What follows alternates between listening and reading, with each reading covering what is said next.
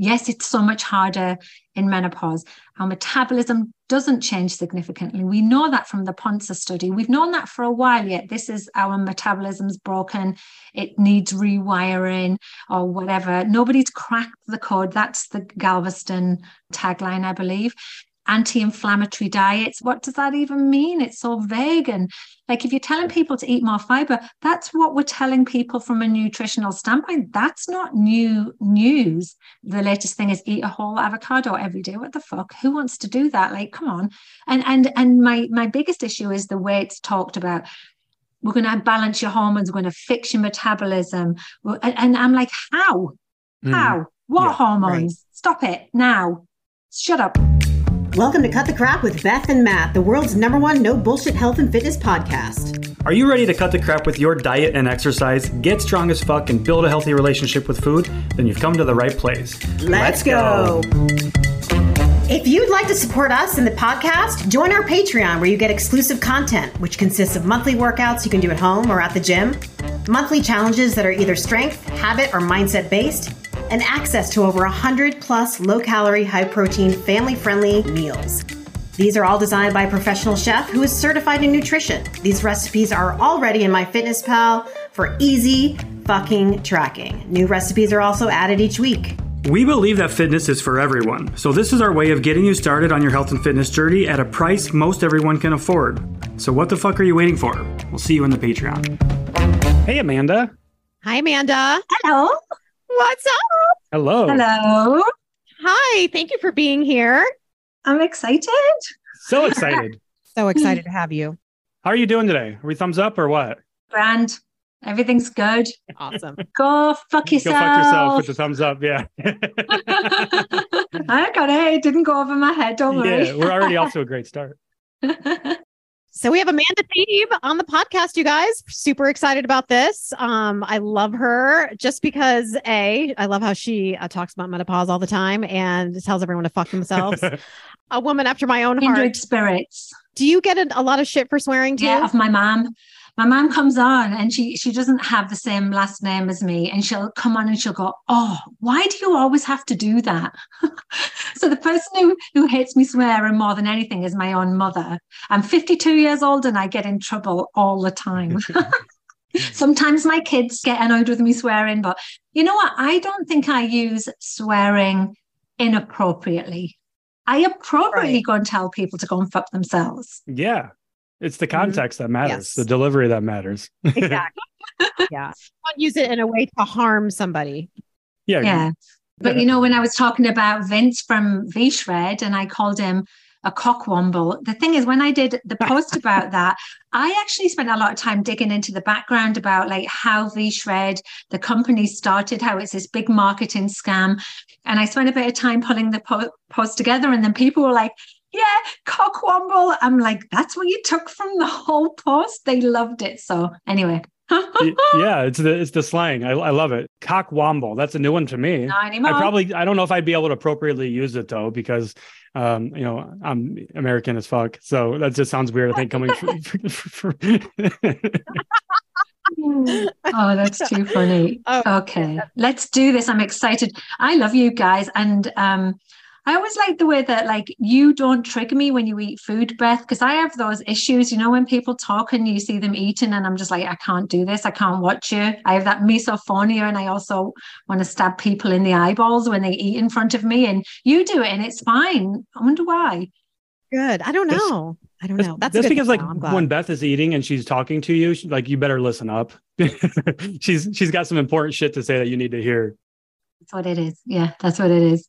The same for you too, Amanda. You have a lot of good messages out there, and obviously your book, Menopause, is. I have never read it personally, but like obviously we want to talk about that today. What's the point of coming on then? I'm just joking. I know, right? You wrote that, I think, right before 2020 happened, right? It came out 2020, like World Menopause Day is October 18th. And so it launched to October 2020. And so it was that whole like, oh, I'm launching a book in COVID in the virtual world. How is this going to go? And you know, writing books isn't what it used to be. Like, it's really hard to get a publisher. You don't make a lot of money doing it, but it's a gratifying experience, like to be able to go through the process of coming up with a book at the end of it. But better than that, like, and you don't make a ton of money, not unless you're a massive New York Times bestseller or you're Prince Harry or something, or Obama. But it's added a lot of clout to me. Like, people are sort of want to hear what I've got to say, because when I wrote the book, I definitely wanted it to be the best friend's guide to menopause, even though it's evidence-based and it's very solid in its research. It's like us talking, and it has to be, because I found that when I was doing the research for menopause myself, well, not doing the research, but actually just trying to find out information about what the fuck was going on with my body, I was finding all these really dry medical books, or Christine Ann Northrup, who's a total conspiracy theorist as well. All these really like flighty comedy books that dismissed me.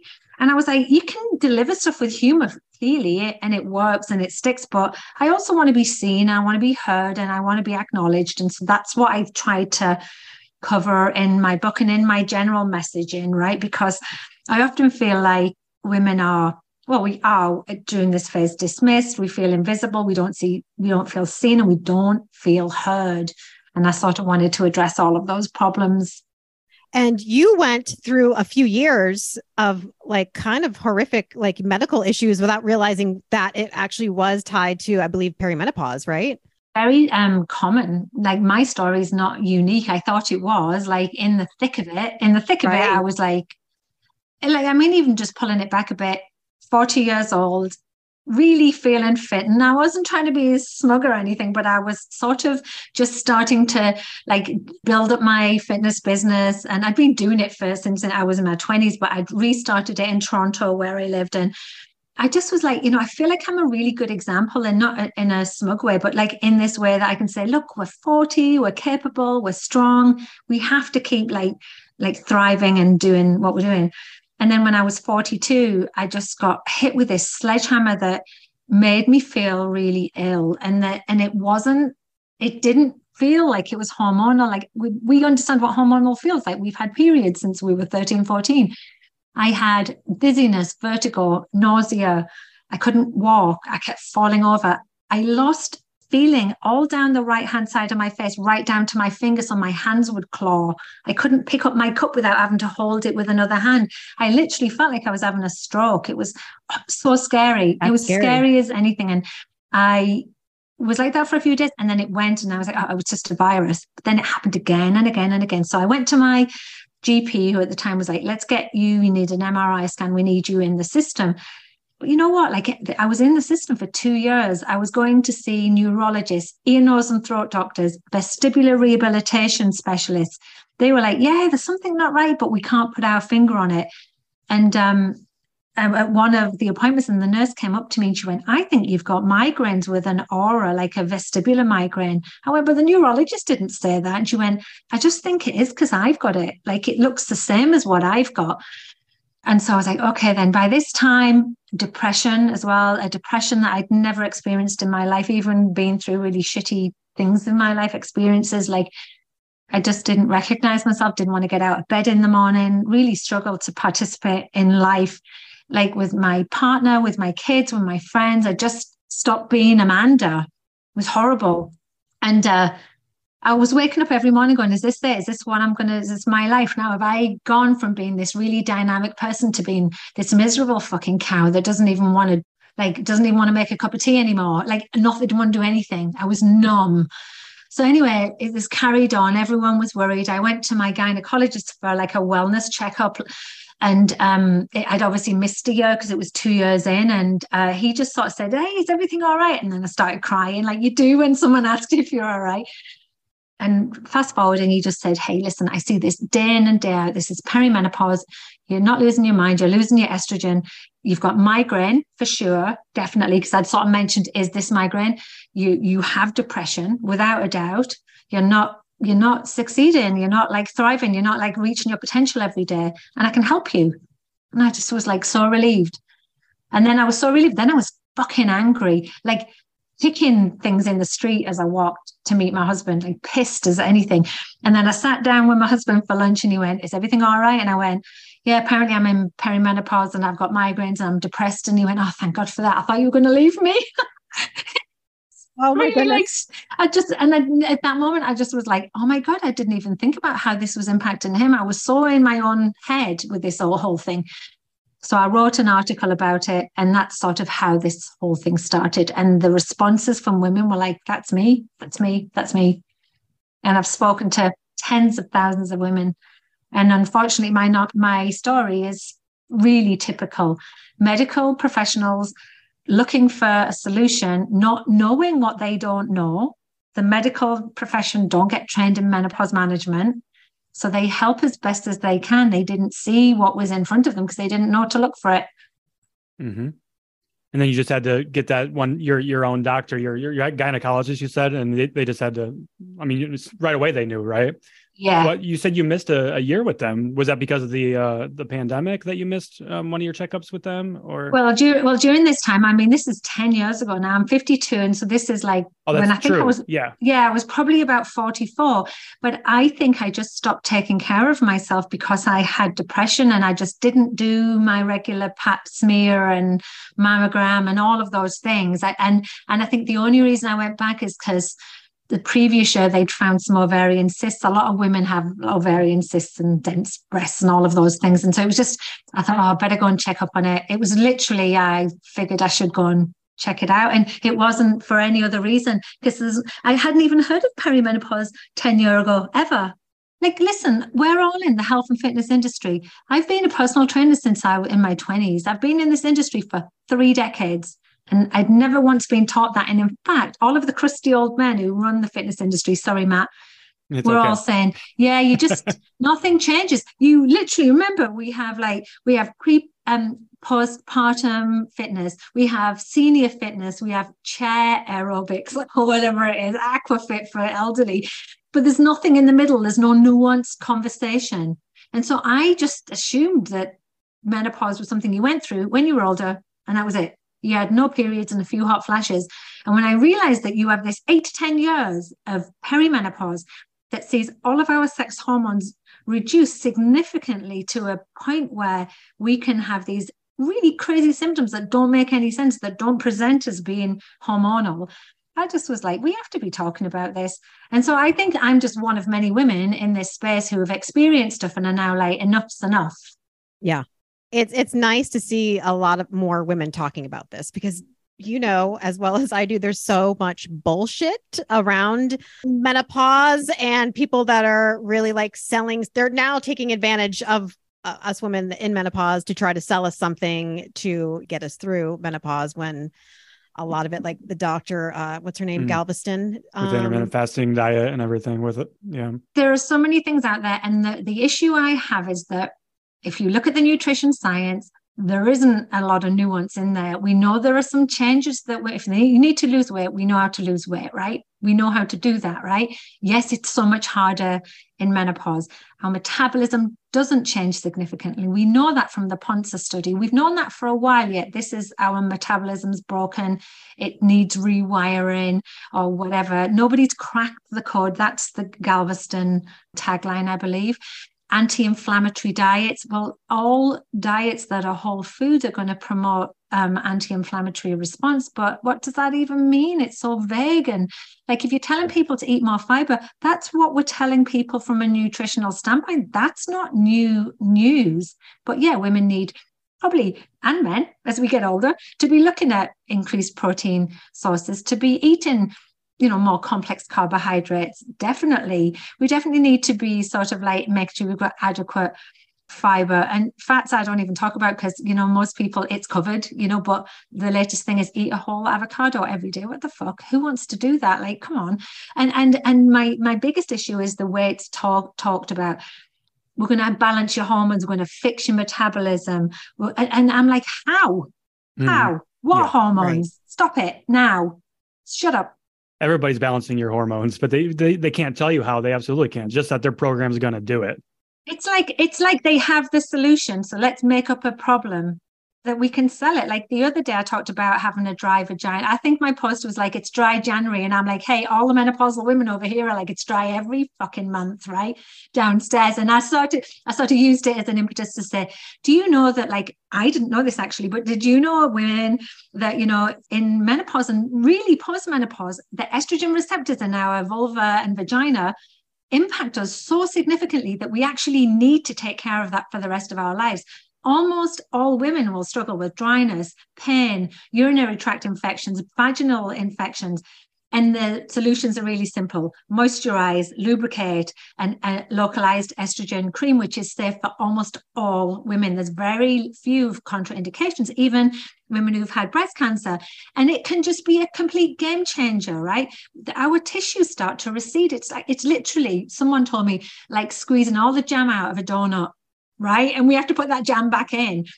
So I started talking about that, and somebody came on and said, no, you need to detox your liver. And I'm like, get off my fucking page. Oh my God. Go away. The amount of misinformation that's out there is actually I'm playing whack-a-mole every day. Bop, bop, bop, bop. Yeah, it's horrifying. It's horrifying. And, you know, I know me and Matt get questions about menopause all the time. Like what to do differently? You know, should I do this? Should I do that? Should I cut this out? And should I not do cardio? And I'm like, oh my gosh, let's just take it down to the basics. Have you heard about like the idea that we shouldn't exercise because more than 30 minutes because it causes an inflammatory response that we can't deal with because we have high cortisol? Like, this is people that don't understand the human physiology and how, of course, exercise promotes an inflammatory response. Most things do, but our body needs that response, and it's a good response. Yeah. And so one of the issues I have is that, you know, I wrote my book and it's so boring, really, the advice, if you think about it, Beth, if you read it, like, it's like, yeah, do this and do that. It's all the basics. And most women aren't doing the basics. Most men, when they go to like and make improvements in their health, aren't doing the basics, right? Mm-hmm. But it's not compelling. It's not wow. Sexy.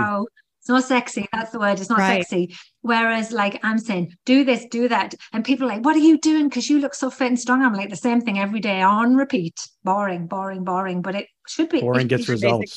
Boring shit works, right? Yeah. We had a registered dietitian come on and talk to us about PCOS. And it's the same thing she said with that. It's like, you're just getting really good at the basic foundational shit. And so on that note, then, Amanda, for menopausal women and perimenopausal women, what are those foundations then? Yeah, well, I mean, you know, the 5 tenets, 5 pillars of health really are just the ones that we should be looking at. I actually broke them down into 4 in my book. Like, I call it a toolkit, the 4 menopause hacks. I almost wish I didn't use the word hacks now, but it was 4 years ago, so shut up when I wrote it. So, but like, we've got like the nutrition, exercise, stress management, and sleep. I sort of put them together, and then the mindset side of it. And I worked with people on this as well, because I'm clearly not an expert in all of these things. You know, we have to stay within our scope of practice. But when it comes to nutrition, we've just talked about it. The basics works with some nuances. You know, lose weight if you need to, but maybe you might see your body change shape because our fat deposits in a physiological way shift towards our belly, right? We see that happening. And increased protein likely isn't required for most women. Increased fiber, because most of us don't have enough fiber, and, you know, a good balanced meal. That's it. But then don't do big overhauls. I'm all about, like, just like, if you're not finding protein in your breakfast, find it. Just start looking for that. You do that. You talk the talk. So I don't really need to dwell on that too much.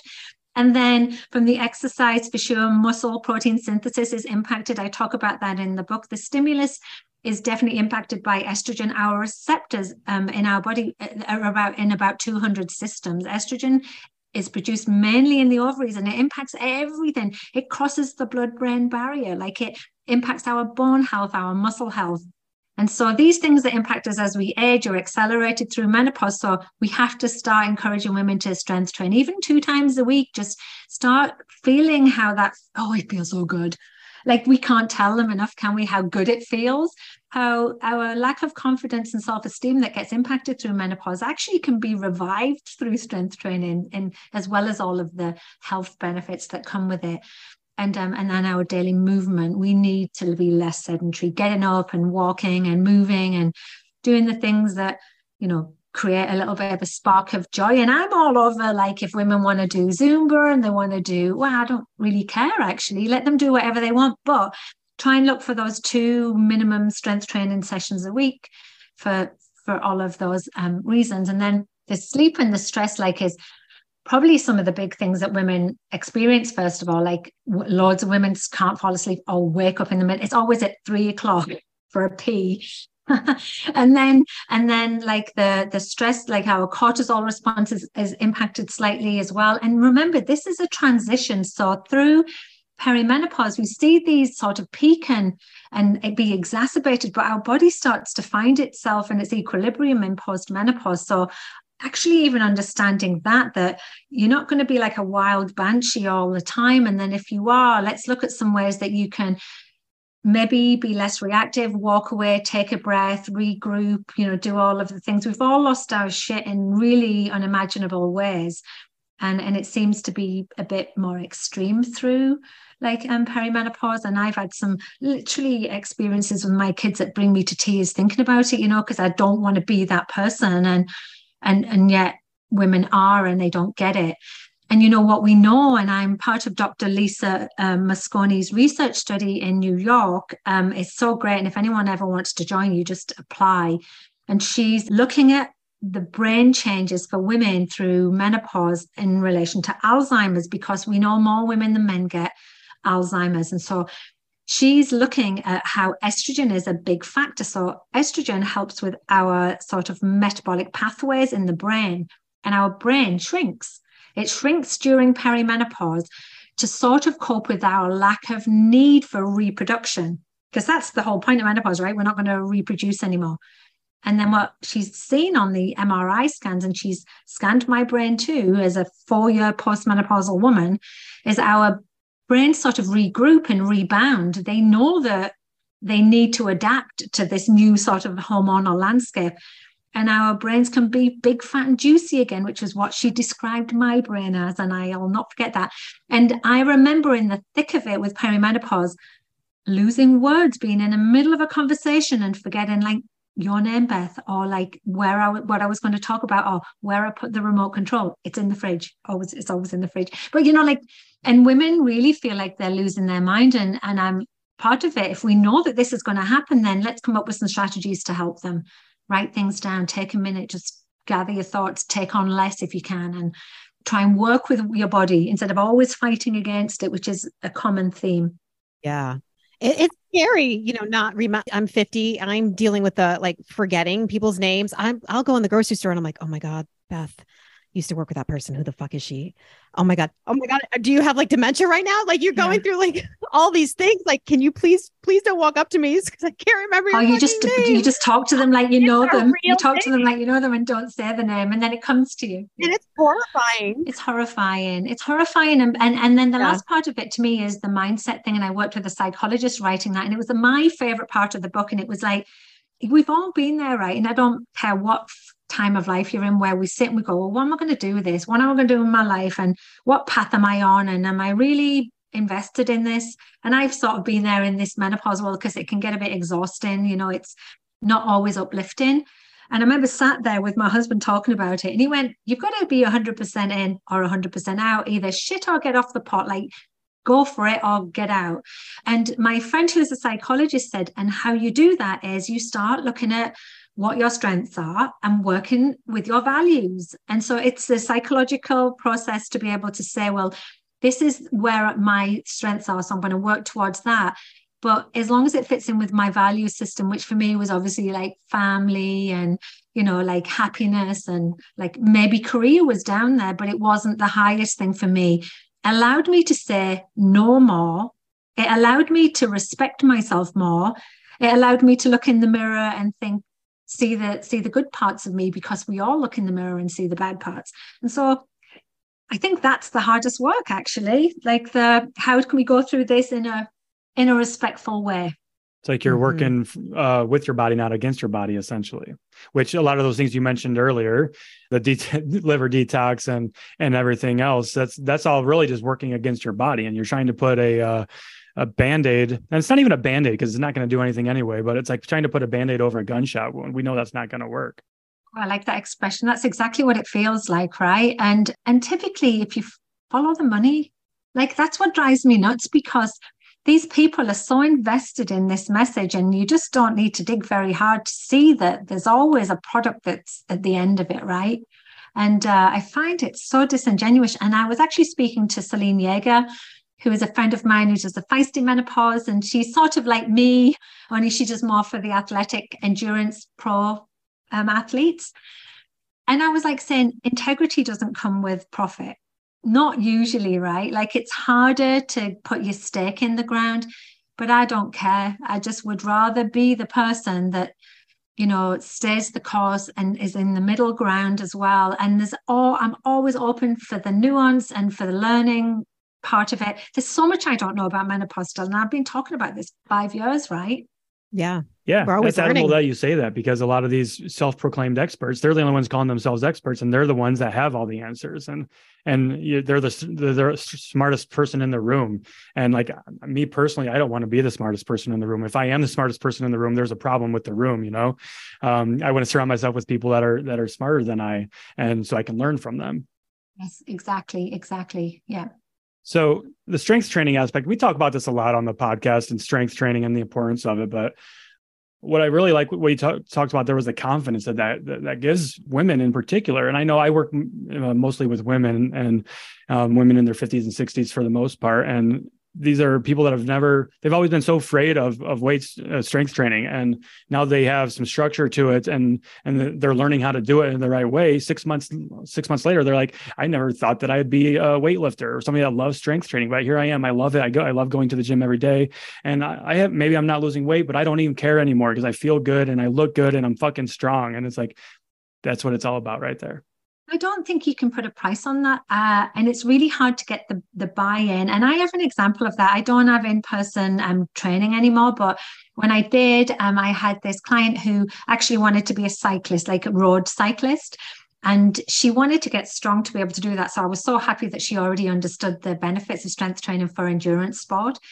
Anyway, we were doing a TRX row, so we know what that is. But for anyone that doesn't know, it's where you hold the TRX and your arms are by, like your elbows are squeezed in by you. So I'm doing it for you, and then you extend back, so you're actually falling backwards, but with control.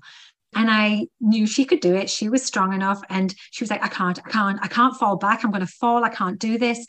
And she was probably 52 at the time. And I was like, sure you can. I wouldn't put you in danger. And she was like, I can't. And she was starting to cry, right? And I was like, so this is a learning moment. This is a teaching moment, right? I can either just say, hey, we're going to quit. And I'm not one of those, like, this isn't for quitters type thing. But I just thought, this is not a difficult exercise. She's just got herself a knickers in a twist, essentially. So I went behind her and I said, my hands are on your shoulders behind you, and you're going to lower yourself back. And it's almost like a reverse plank.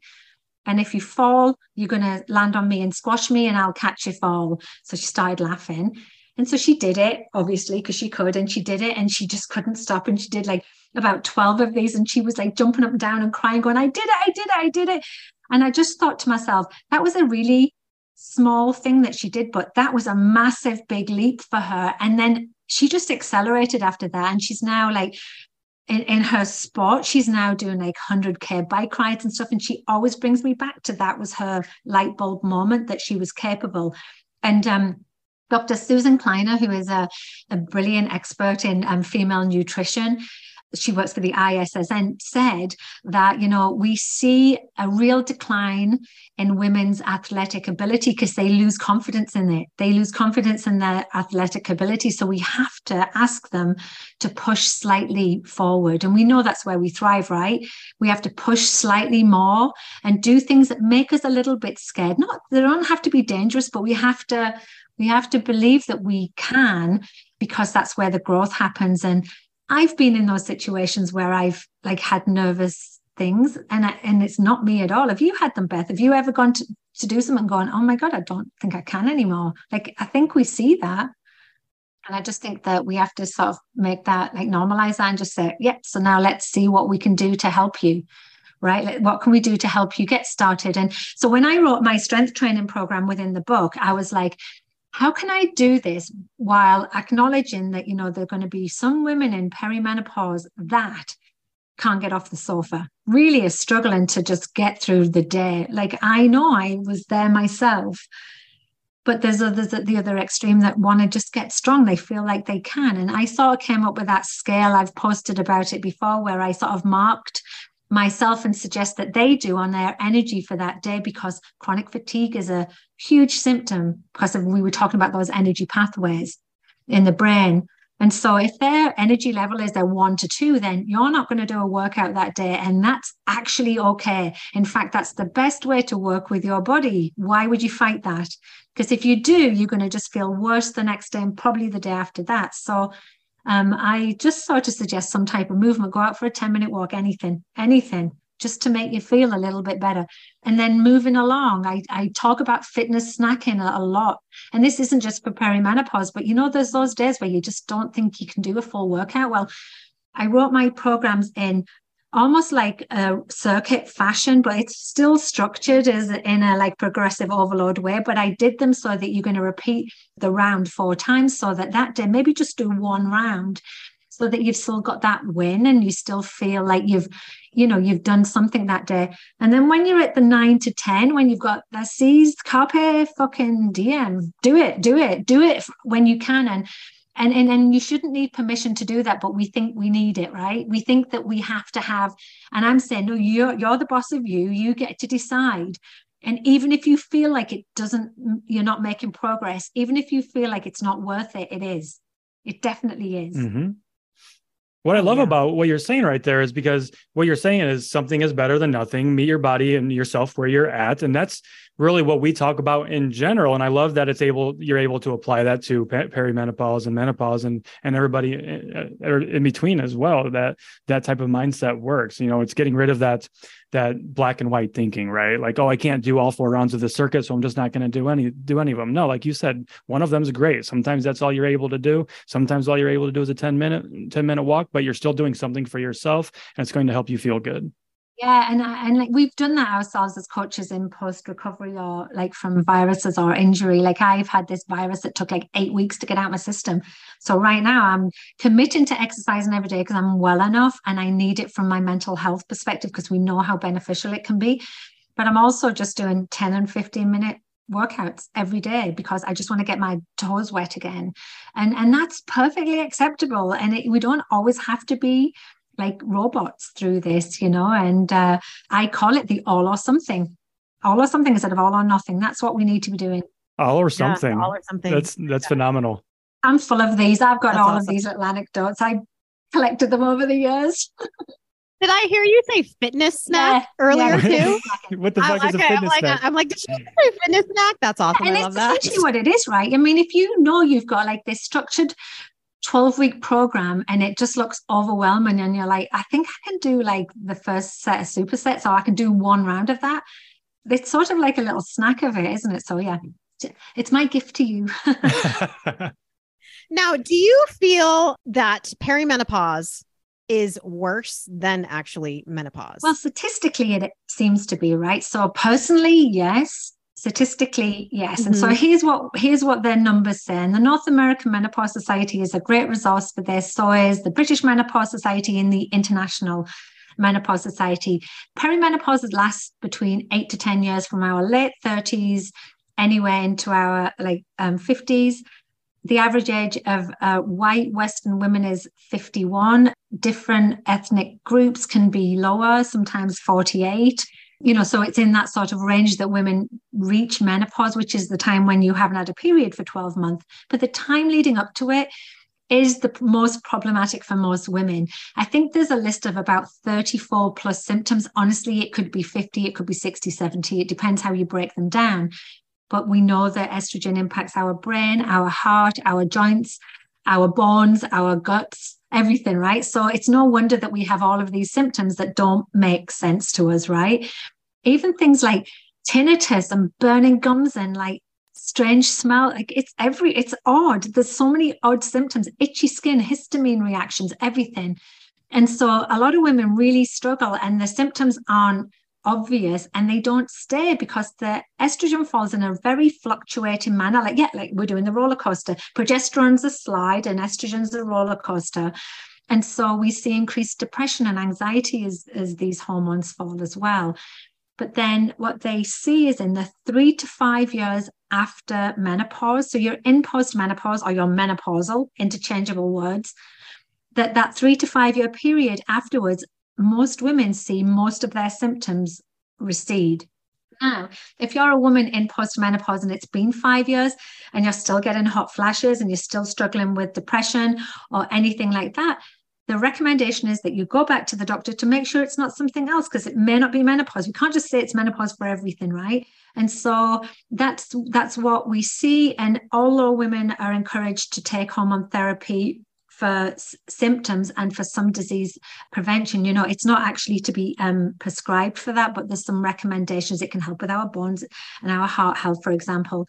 What we see in postmenopause is most women come off hormone therapy as well because their symptoms subside. So we can see it from a subscription statistical standpoint and just from studies that have been produced by the North American Menopause Society, etc. And I mean, let's think about it. We're going to be postmenopausal for potentially half our life, a third of our life, like it's a long time. And not all women need to be on hormone therapy or can go on hormone therapy, and they can still live long, healthy lives. Some women may choose to stay on it, and that's fine too under medical supervision. It's a choice. But when we're postmenopausal, because we're in a different playing field completely, there are some diseases that we're more likely to be at risk for. And that doesn't mean we're going to get them. It means we're at higher risk for cardiovascular disease, Alzheimer's, insulin resistant, like obesity potentially, so the list goes on. Osteoporosis is a big one too. Women break bones. One in two women will break a bone, it can be wrist or whatever, and it's really problematic. But we know the lifestyle stuff that we talk about ad nauseum is data driven, and it can help promote reduction in all-cause mortality and disease prevention, so for longevity. So that's why we go on and on and on about these things. Mm-hmm. And for women who are looking to get help, maybe hormone therapy, replacement therapy, who do they go to for that? Yeah, so that's a really great question. And so there's a travesty happened in the healthcare system for sure. So in 2002, there was a WHI Women's Health Initiative study that said hormone therapy caused breast cancer, and all hormone prescriptions were stopped, basically. It's since been retracted, and almost every single researcher that was part of that study has said, no, it didn't. We didn't look at the data correctly.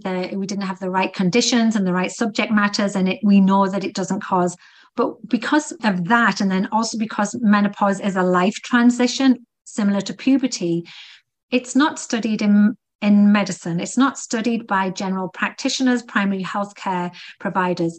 And in the schools for OBGYNs, there's only about 10% of those will go for training for menopause management. They actually have to request it. It's not part of their schooling. So the number of menopause practitioners that exist is quite low. Hopefully that's changing now, but the North American Menopause Society do a training course that GPs and OBGYNs can take. And so they have a database of all doctors that have done that. So if people go to menopause.org, then they can find a provider. But not all providers are created equal, unfortunately. And so there's some of these people with the NAMS certification that will write unregulated hormone prescriptions, insert testosterone pellets into women. And none of these are supported treatments by any of the medical organizations, but they're huge money makers, right?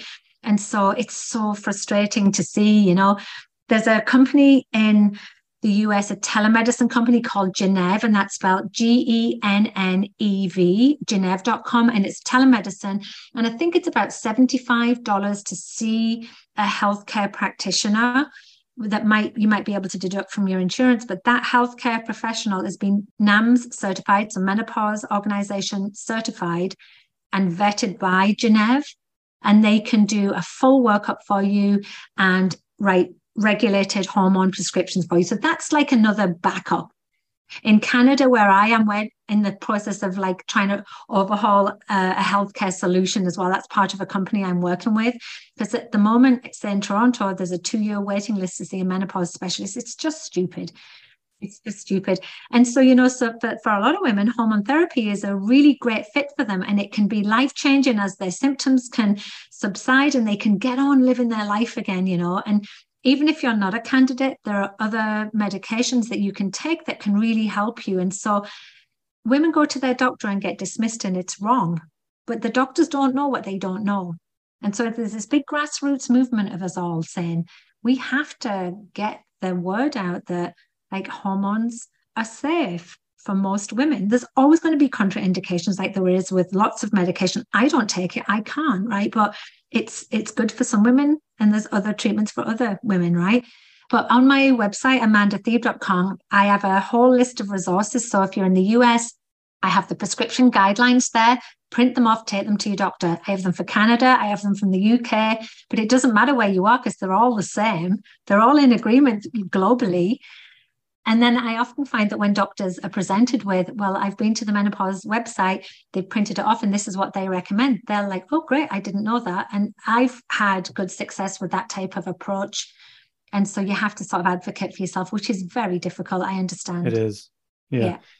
And that's really surprising too, that more doctors don't have training in this, because so like half of our population are women, right? And all women are going to go through menopause. That's just a normal process. So like you would think that there'd be more education there. And it kind of surprised me that, did I understand you correctly when you were talking about OBGYN, they're not necessarily trained in menopause? Not trained. No, they're not. That's very surprising to me. Maybe it's just ignorance on my part, but no, I felt the same too. And I'm obviously in connection with lots of OBGYNs, and then obstetrician is the type of training they get. So it's more to do with delivering children, right? And so this is I think it's changing, and I think that there's movements to try and get the curriculum changed. But, you know, it's interesting because it's a life transition, but it doesn't mean it's easy. And neither is like birthing, neither is dying. You know, we don't let people suffer, and women are suffering needlessly.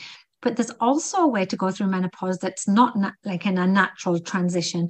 So women who've had cancer treatments may go on to aromatase inhibitors, or like tamoxifen, which puts them into menopause straight away. Or they may go have surgery and have their ovaries removed, or other cancer treatments, or they might have early menopause under the age of 40. I mean, some women in their 20s and 30s go through menopause purely because they don't have enough ovarian sufficiency. It's called premature ovarian insufficiency. And these are a category of women that are largely ignored, and they go for help and they don't get it. And there's a lot of good resources out there now, because doctors who specialize in this are like saying enough's enough. Those women usually need treatment. So if they're a candidate for hormone therapy, they're usually put on, especially after a hysterectomy or early menopause, because there is dangers of losing your reproductive hormones so early and so abruptly in your life before the age of, like they say, 51, you know, so it's to help you get over that hump. But for women who've had breast cancer that can never take hormone therapy, and they get their symptoms like overnight. They'll get hot flashes, drenched, depression, and aching joints, and it's miserable for them. There are a list of pharmaceutical interventions that they can take that are non-hormonal, and there's even new drugs in the pipeline specifically for these women, but that might take a while to happen. I just want women to know that they shouldn't suffer, and there are specialists out there, but it's just sometimes looking for a needle in a haystack. But there's a bunch of us doing our best to try and change that. Yeah, it takes a lot of work. I know for me, because I'm on HRT, I have topical creams that actually really fucking helped. And before that, I'm like, even my primary care physician, she was like, I had massive anxiety, night sweats. I wasn't sleeping, you know, everything. And she's like, oh, here's some anti-anxiety medicine. And I'm like, okay, well, that's really not going to fucking help me. So I had to go outside of her to figure out who was in my area that can actually help me. And then I had to have her get a referral. So it was I had to jump through some loops just to have my doctor approve of me of getting topical cream to make me feel better. It's crazy, isn't it? Like, it shouldn't be this hard, but it is, unfortunately. Yeah. And so there are two resources, menopause.org and Geneve.com. To me, for America, are ways of like seeing if you can get help. I have a Facebook group. I actually don't run it anymore because it actually got too much. Because when you hear the type of stories I've already shared with you day in and day out, it can be quite draining. And it is actually just a community group. There's nothing else happens in there. It's called Menopausing So Hard. It's about 16,000 women in there. And that's a good place to go if you want to just ask other women, have you been to a good doctor in the area? That's what I see happen a lot in there. And so, sometimes just having a community is always a great way to like lessen the burden. Because when you realize you're not alone and other people are going through this, you don't feel like a freak. You don't feel so isolated, right? Yeah. For sure. What's the name of the group? I'm going to look it up so we can plug it in the notes then too.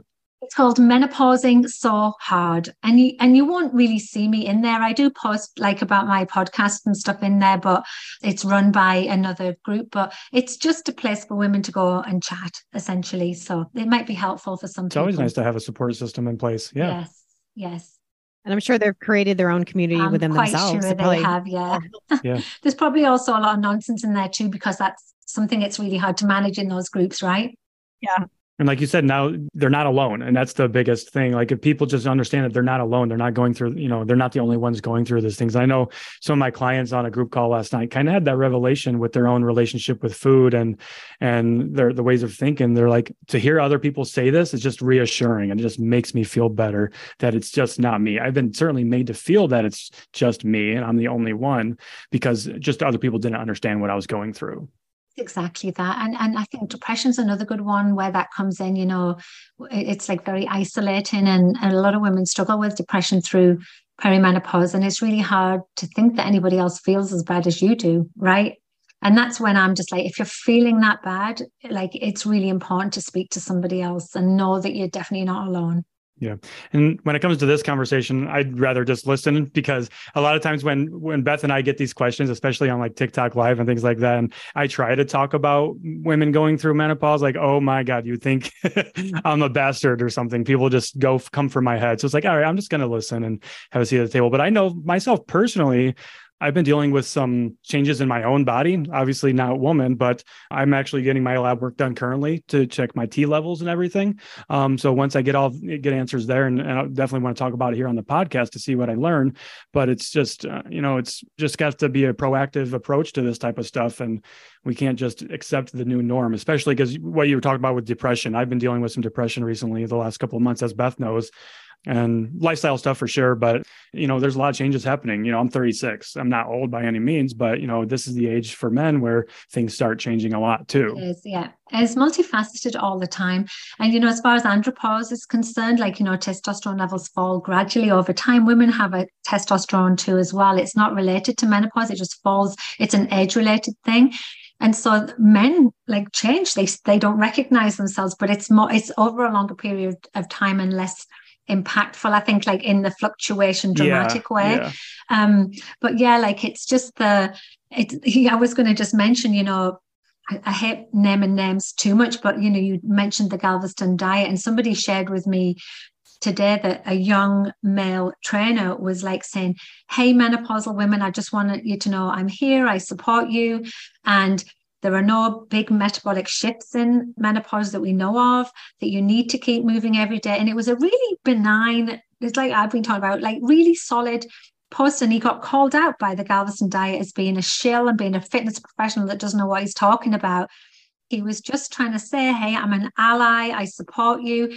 And, I have to say that I've done podcasts for tons of young male trainers, and I think it's the best thing in the world that they're open to learning. Like they'll say things like, what are some approaches I can take to my in-person menopausal women to show them that I care about them, but without feeling like I'm overstepping the mark? And I sort of say the same type of thing.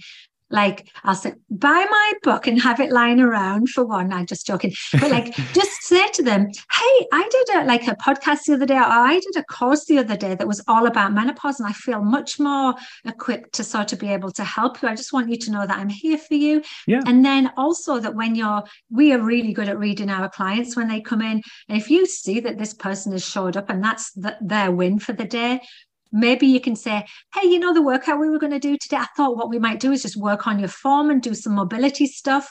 And you can monitor how the clients are, because there are going to be days where they don't want to lift and they just need you. They just need you. We end up being like their life coaches, right?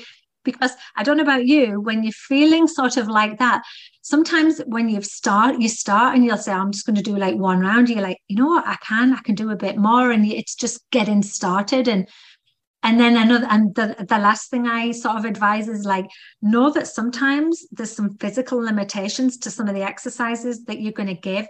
And it might be, a lot of women struggle with wrist pain and shoulder pain when their estrogen drops. We see that a lot, like it seems to end the elbow pain.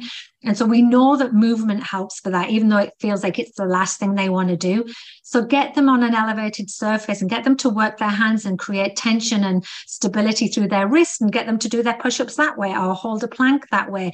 Be respectful. If you're going to get them to do double unders, look at your menopausal woman and go, is she going to piss her pants if I do this? How about I just say, we're all going to skip to start with, or alternatively, we can do air squats, body weight squats. You choose, it's your life, like be respectful, and they will appreciate you more. And if somebody is calling a male trainer out for saying, I respect menopausal women, I want to help them, they can go fuck themselves.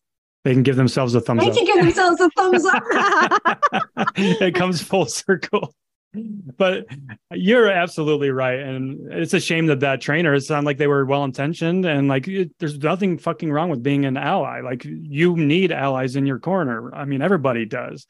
Like the Galveston diet in particular. I know I'm blocked by her. Beth's had her rounds with her, and she's blocked everybody in the evidence-based community, all of our colleagues, all of our friends, doctors, registered dietitians, because she's got that vacuum chamber going, and or the echo chamber. Anything else saying anything else other than what she's promoting is wrong, essentially. When you fear-base women into reducing their calories to an extreme amount and cutting hours and taking lots of supplements that feed into the coffers, then that's a red flag every time. We should never be given advice that's fear-based. Even the way we talk about the studies that show that estrogen might help with cognitive help and stuff like that, part of me is always like, can we talk about this so that everybody feels part of the conversation? Because I've already told you all these women that can't take hormones.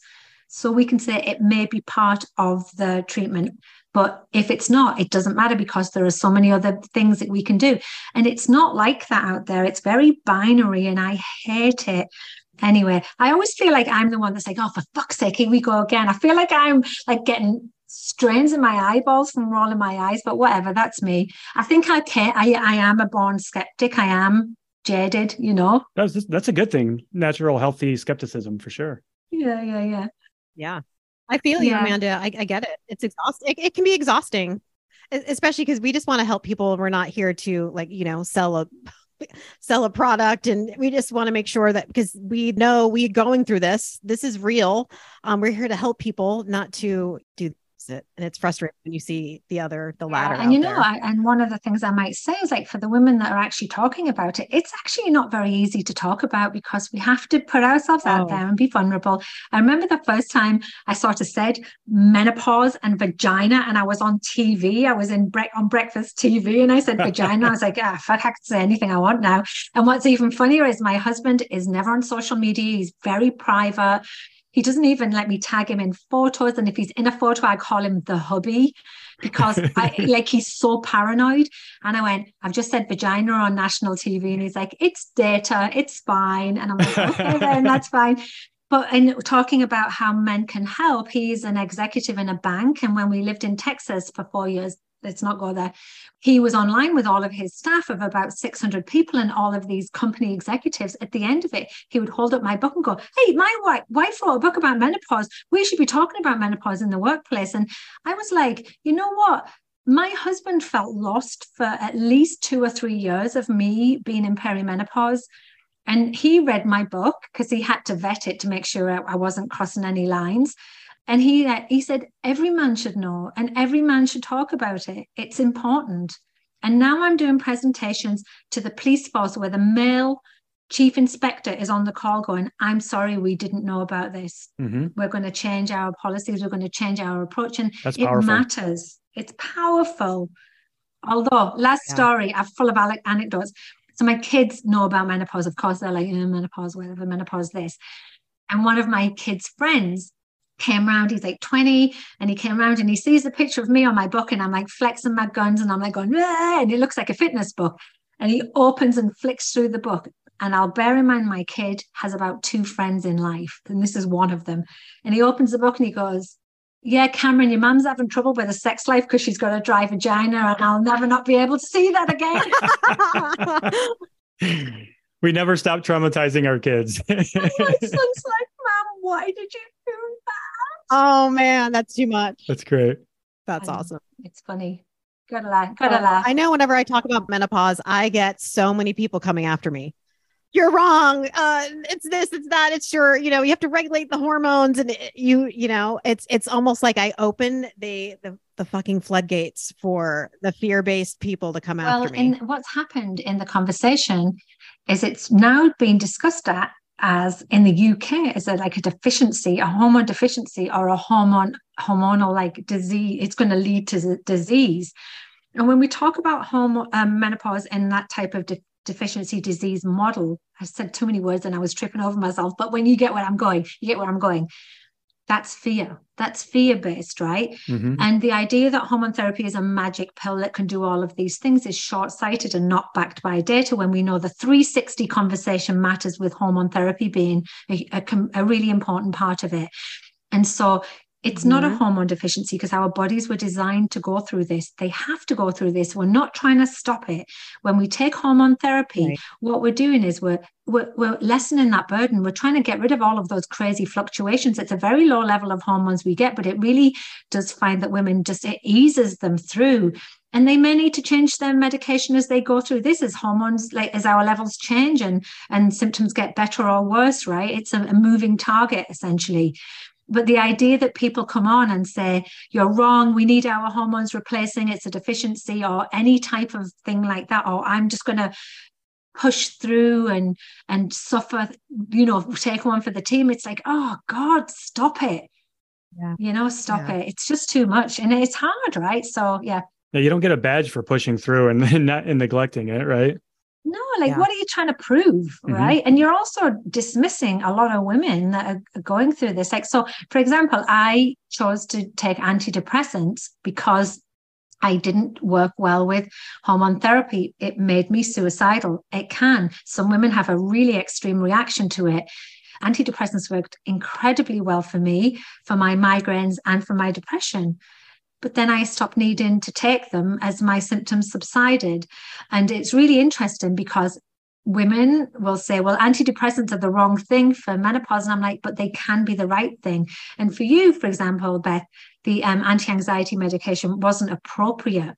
But if you weren't a candidate for hormone therapy, it might have been appropriate. And so to me, I think that what's happened over the years is doctors have been really, really trained and pushed towards caring for our mental well-being because they've seen a decline in it. And so they don't want us to suffer. So they're like, you're approaching our doctor with depression or anxiety. And they're like, well, I can help you with an anti-anxiety medication.